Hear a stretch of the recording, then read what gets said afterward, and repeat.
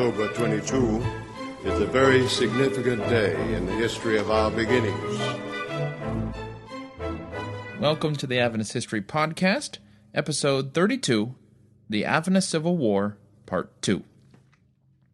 Last time, we began talking about the 1888 General Conference session and how the church was trying to deal with the growing controversies that we've been talking about in the past few episodes, and how they tried to do this with a ministerial institute to be held a week before the General Conference session. The hope was that we could all just talk about our problems, and then we'll just be friends, right? We also talked about how Butler's attitude toward Jones and Wagner was being warped, culminating in paranoia about a conspiracy being formed against him. Good times. So let's pick it up from there. The 1888 General Conference was held in Minneapolis, Minnesota, for the first, and what likely is the very last, time. The closest an Adventist General Conference session has ever gotten to Minneapolis was one meeting in Milwaukee, which technically is still closer to Battle Creek than it is to Minneapolis. Otherwise, there's never been another General Conference session in a state that even borders Minnesota. Not that there's anything wrong with Minnesota, but it's just like the ex-girlfriend of the Adventist Church, you know? I mean, we're still friends on Facebook, but yeah, it's still weird. Well, the Ministerial Institute we talked about last time kicked off at last on October 10th in the basement of the Minneapolis Seventh-day Adventist Church. And let's just say the basement was the perfect venue. They were supposed to talk about a lot of things, but before long, A.T. Jones and Uriah Smith resumed their feud over the 10 horns. Now, you'll remember that the 10 horns issue centered in the book of Daniel, and if you're really not into the theology, I know how ridiculous this is about to sound. But in the 7th chapter of Daniel, there are these 4 beasts, and the 4th beast has these 10 horns. And most Christians throughout history seem to have understood this 4th beast as the Roman Empire, and the 10 horns, therefore, represent its disintegration into a bunch of little kingdoms, which became Western Europe. So Daniel 7 goes like this: Persia beat Babylon, Greece beat Persia, Rome beat Greece. But Rome wasn't conquered in turn by another empire.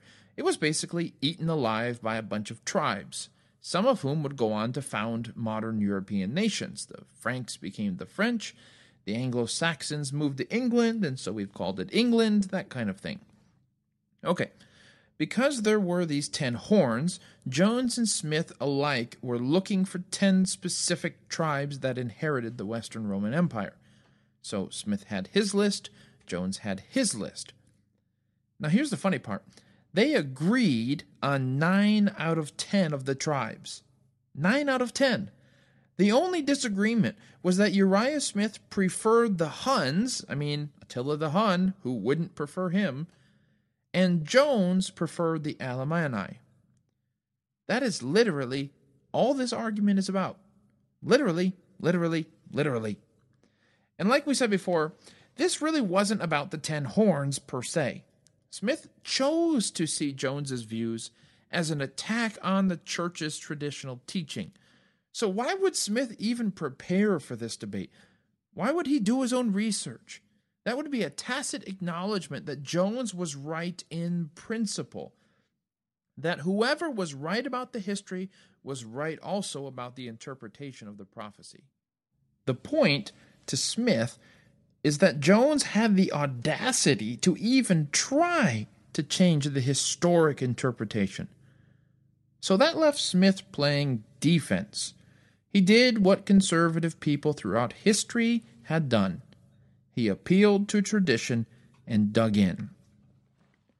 Smith told the delegates that since his view had been accepted for the past 40 years, maybe they should expect Jones's view to last 40 years before they even consider believing it. And that was ridiculous.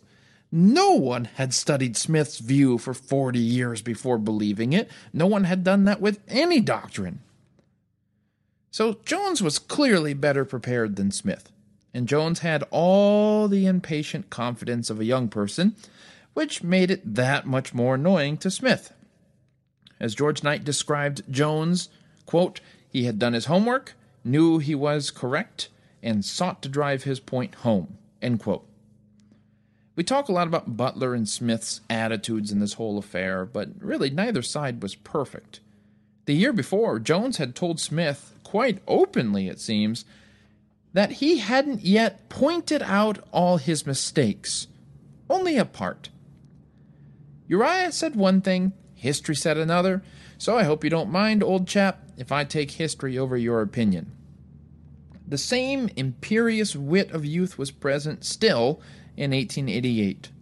Jones got up to speak after Uriah Smith said that he hadn't had time to study. And this is what Jones said, quote, "Elder Smith has told you that he does not know anything about this matter. I do, and I don't want you to blame me for what he does not know," end quote. But now Ellen White was present as a referee, and she did not approve. Quote, "Not so sharp, Brother Jones, not so sharp," end quote. So Jones had his moments, but still, they paled in comparison to the attitude of the elders of the church. Smith pulled a page from Butler's 1886 playbook. Let's have a vote establishing once and for all the identity of these 10 tribes that Daniel is talking about. And Uriah clearly thought he had the votes, and he probably did. And, like Butler, he figured a sledgehammer was just as good as a Band-Aid at healing wounds.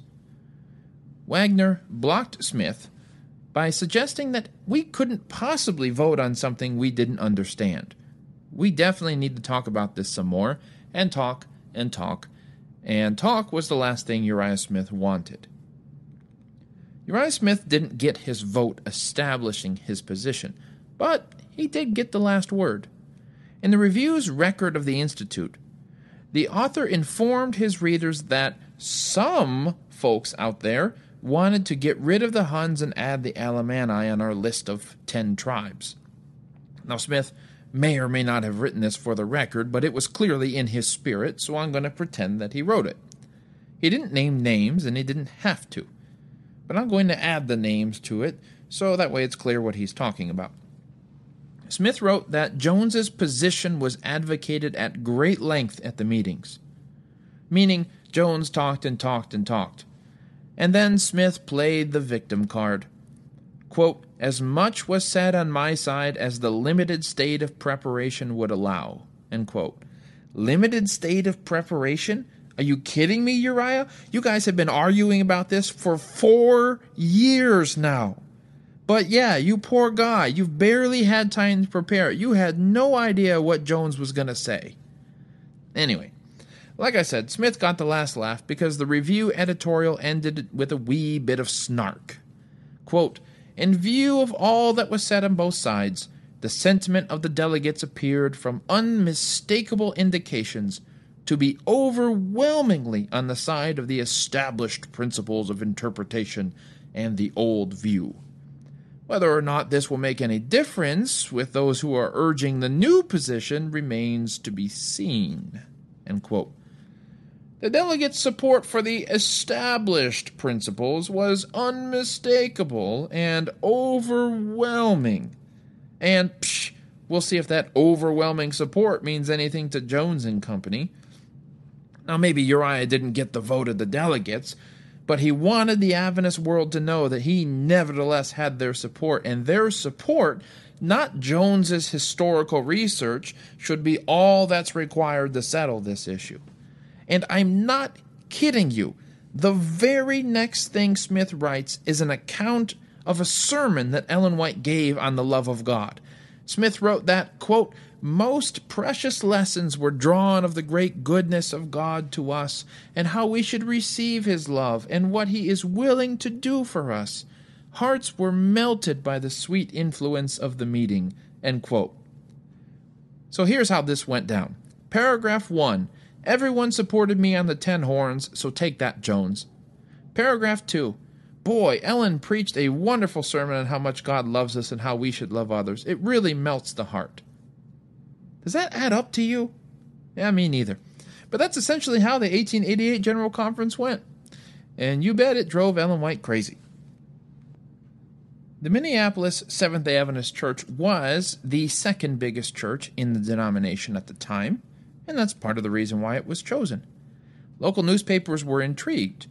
The St. Paul Pioneer Press reported that the meetings were filled with, quote, the utmost harmony, end quote. And the local press never seemed to see the deep controversies of the conference, or if they did, they just didn't care. The St. Paul Daily Globe persisted in calling the whole thing a World's Conference of Seventh-day Adventists, not the General Conference. The same paper also said that there would be 300 delegates when the session opened with 84. For once, Adventists should be thankful that few outsiders were paying attention, because when the conference began, was it a doozy. And it's because Jones and Smith took up so much time arguing over the 10 horns in the Ministerial Institute that the delegates decided to have more discussion time each day throughout the actual General Conference session. So, yay! Wagner ultimately got to give about 12 lectures, most of them on righteousness by faith and the law in Galatians, of course, so it wasn't just Jones all day and all night. To deal with Wagner, J.H. Morrison, president of the Iowa Conference, represented Butler and Smith. Now, I should make it clear, because I don't think I did last time, that Butler never showed up at the General Conference. His health was too poor, he said, in part for reasons we mentioned last time. But that doesn't mean his influence wasn't felt. Butler sent a steady stream of letters to his troops, like Morrison. Now, Morrison calmly told the delegates that of course he believed in righteousness by faith. Of course we're not saved by our works. But we must be careful of over-stressing righteousness by faith, or else people might give up the 10 Commandments altogether. And we don't want that. So really, this whole thing was about where on the scale between faith and works we should be. Jones and Wagner were clearly closer to the faith side, and the traditionalists were closer to the work side. The two young preachers finally rose to reply to Morrison. They stood side by side with open Bibles, and they took turns reading 18 Bible passages, sometimes whole chapters. And then they sat down. No explanation was apparently needed. And that's when Robert Kilgore entered the fray. Kilgore was a 50-year-old Army captain from the Civil War who cut his teeth in ministry with James White and George Butler. He was president of the Illinois Conference at the time, and you could probably guess whose side he was on. Kilgore said, quote, "I would like to move that we stop this discussion of righteousness by faith until the president of the General Conference can be present." End quote. He would go on to tell the delegates that he thought it was a cowardly thing to talk about this topic when Butler couldn't be there to present his side. And I say that because everybody thought Butler was going to get better and show up, even though he never did. Well, Ellen White was furious. Quote, "Brethren, this is the Lord's work. Does the Lord want his work to wait for Elder Butler? The Lord wants his work to go forward and not wait for any man." End quote. The next day, she wrote, quote, "Had Brother Kilgore been walking closely with God, he never would have walked onto the ground as he did yesterday." End quote. And she did more than write about Kilgore. She confronted him to his face. Quote, "Elder Kilgore, I was grieved more than I can express to you when I heard you make that remark, because I have lost confidence in you." Well, after someone accused her of being on Wagner's side, she said she wasn't yet ready to pick a side because she hadn't studied this issue out for herself. But she added ominously, "By their fruits ye shall know them." Quote, "If Elder Wagner's views were wrong, what business has anyone to get up and say what they did here yesterday? If we have the truth, it will stand. These truths that we have been handling for years, must Elder Butler come and tell us what they are? Now, do let us have common sense." End quote. Yet Ellen White did come to side with Wagner, even if she didn't agree with him 100%. As she listened to him present his case, she said it was the first clear teaching she had heard on the subject since the conversation she used to have with her husband, James. And that's a high compliment. But once again, the conservative forces were trying to play the victim card, because none of them were prepared to answer Wagner's points head-on. Butler had always been the one who engaged with Wagner, and he wasn't here. And that's why Kilgore wanted the whole discussion tabled, and when Ellen White slammed that door shut, the conservatives were trapped. Now, the majority of the delegates there were conservatives, but they still felt impotent. They didn't have their champion. So they resorted to gossip and rumors and murmuring. Ellen White had no patience for that either. Quote, "I am thoroughly disgusted and indignant for my Savior that those who profess to be Christians are babies. They are indignant if anyone does anything that does not suit them, and if anyone crosses their path, they are discouraged and want to give up. Well, let them give up." End quote.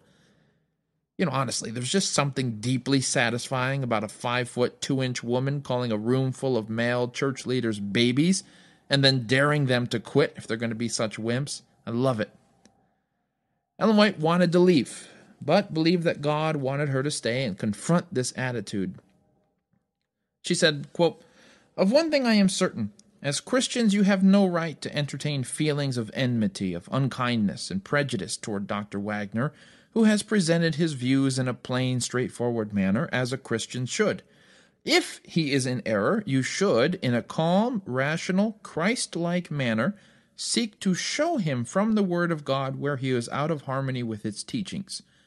If you cannot do this, you have no right as Christians to pick flaws, to criticize, to work in the dark, to prejudice minds with your objections. This is Satan's way of working." End quote. She wrote that she had spent hours praying in her room about this Law and Galatians issue, but she concluded that whatever side was right, she would support it. But, she wrote, "The spirit that was controlling our brethren was so unlike the Spirit of Christ, it filled my soul with anguish." End quote. She called it the spirit of the Pharisees, and fighting that spirit was her mission. The spirit of the Pharisees led to cold criticism and the mocking of other delegates. Someone called Wagner Sister White's pet. It led to paranoia, like when Butler and Smith thought that Ellen White was a part of a conspiracy with Jones and Wagner to change the church. But Ellen White rose, day after day, during the month in Minneapolis, to lead everyone back to Jesus. To Ellen White, the issues over the horns or the law was never really the big issue. The unchristian spirit that motivated people. Yes, that was the big issue. Ellen White had been kicked out of the Methodist Church as a girl for believing that Jesus was coming soon. It was this spirit of persecution, whether mild or life-threatening, that Adventists had always detested. She wasn't alone in that story. And wasn't this how Jesus was treated? Wasn't this how the Protestant reformers were treated? Wasn't this how other early Adventists were treated? And it's like she was asking, is this who we're going to be now that we've grown up as a church? Are we just going to follow in these footsteps?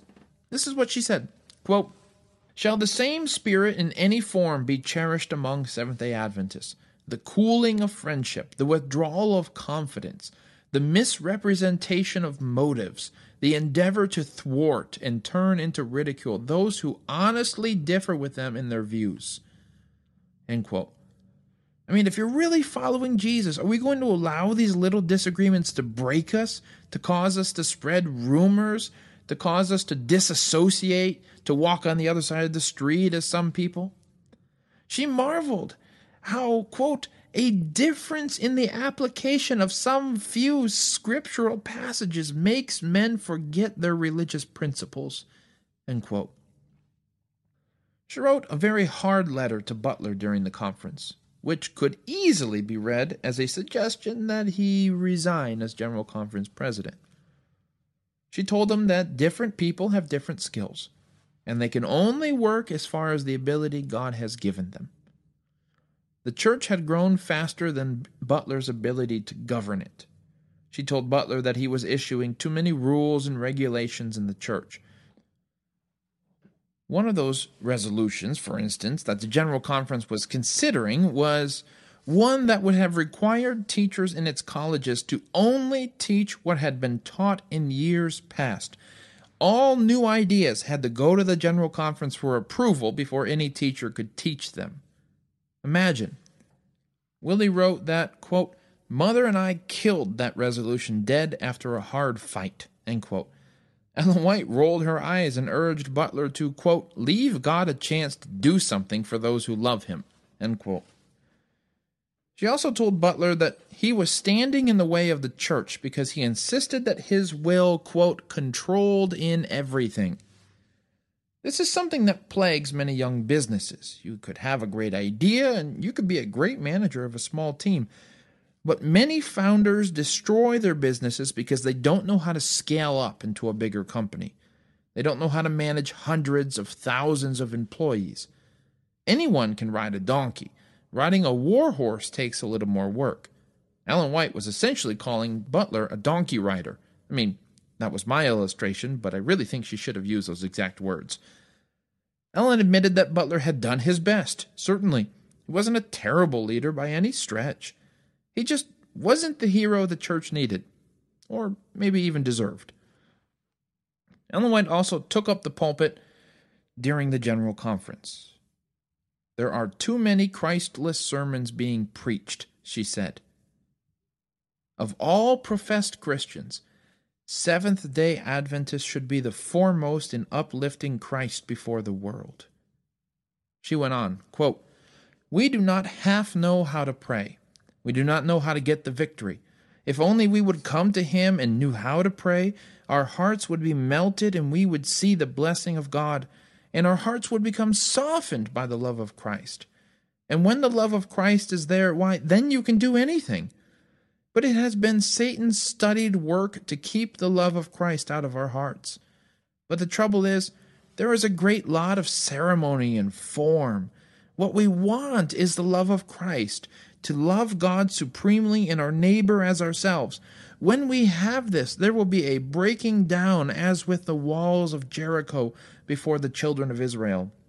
But there is such an amount of selfishness and desire for supremacy in our ranks. Why, it is most painful. We see it everywhere." End quote.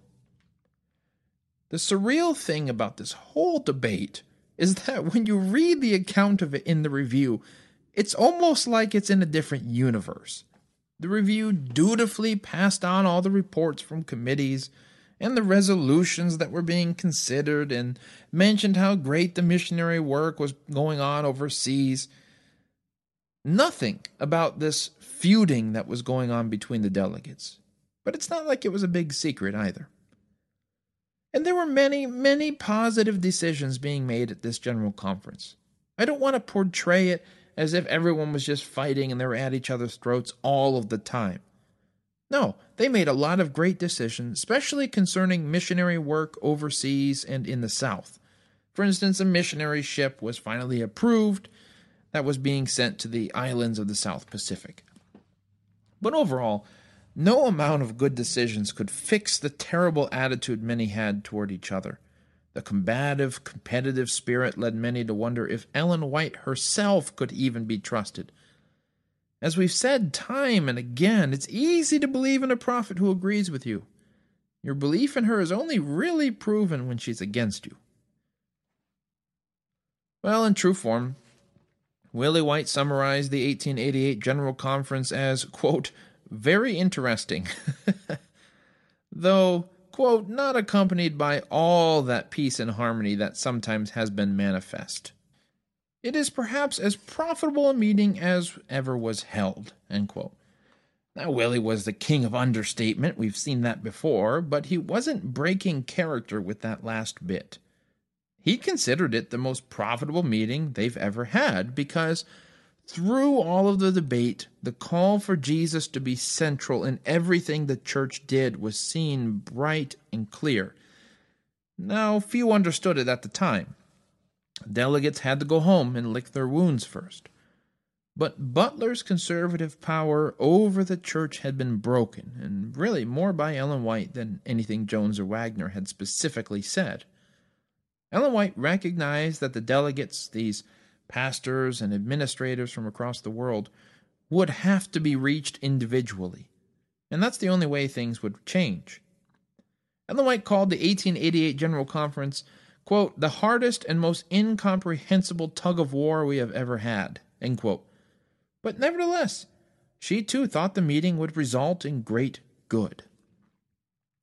The immediate result, however, is that George Ida Butler was out as General Conference President. Just before the session closed, he resigned. Uriah Smith would follow him shortly. So, Ole Olsen was in as the new president. Olsen was born in Norway, and thus became the first president of the church who was born in another country. Even though he had grown up in America, he was Butler's opposite in many respects. But the real problem with Olsen was that he was in Europe when he was elected.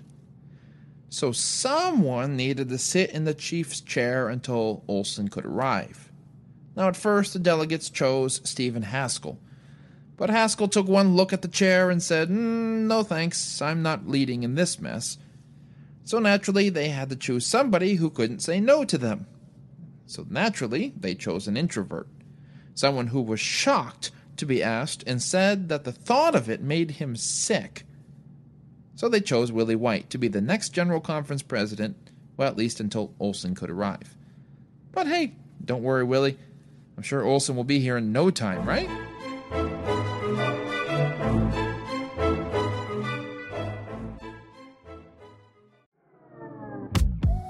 Hey, it's me again. If this episode didn't quench your desire for more Adventist history content, then go subscribe to Adventist History Extra. It's a private podcast that I do for those who support the Adventist History Project. You can get access to Adventist History Extra on the website, which is AdventistHistoryProject.org, or by becoming a patron at patreon.com.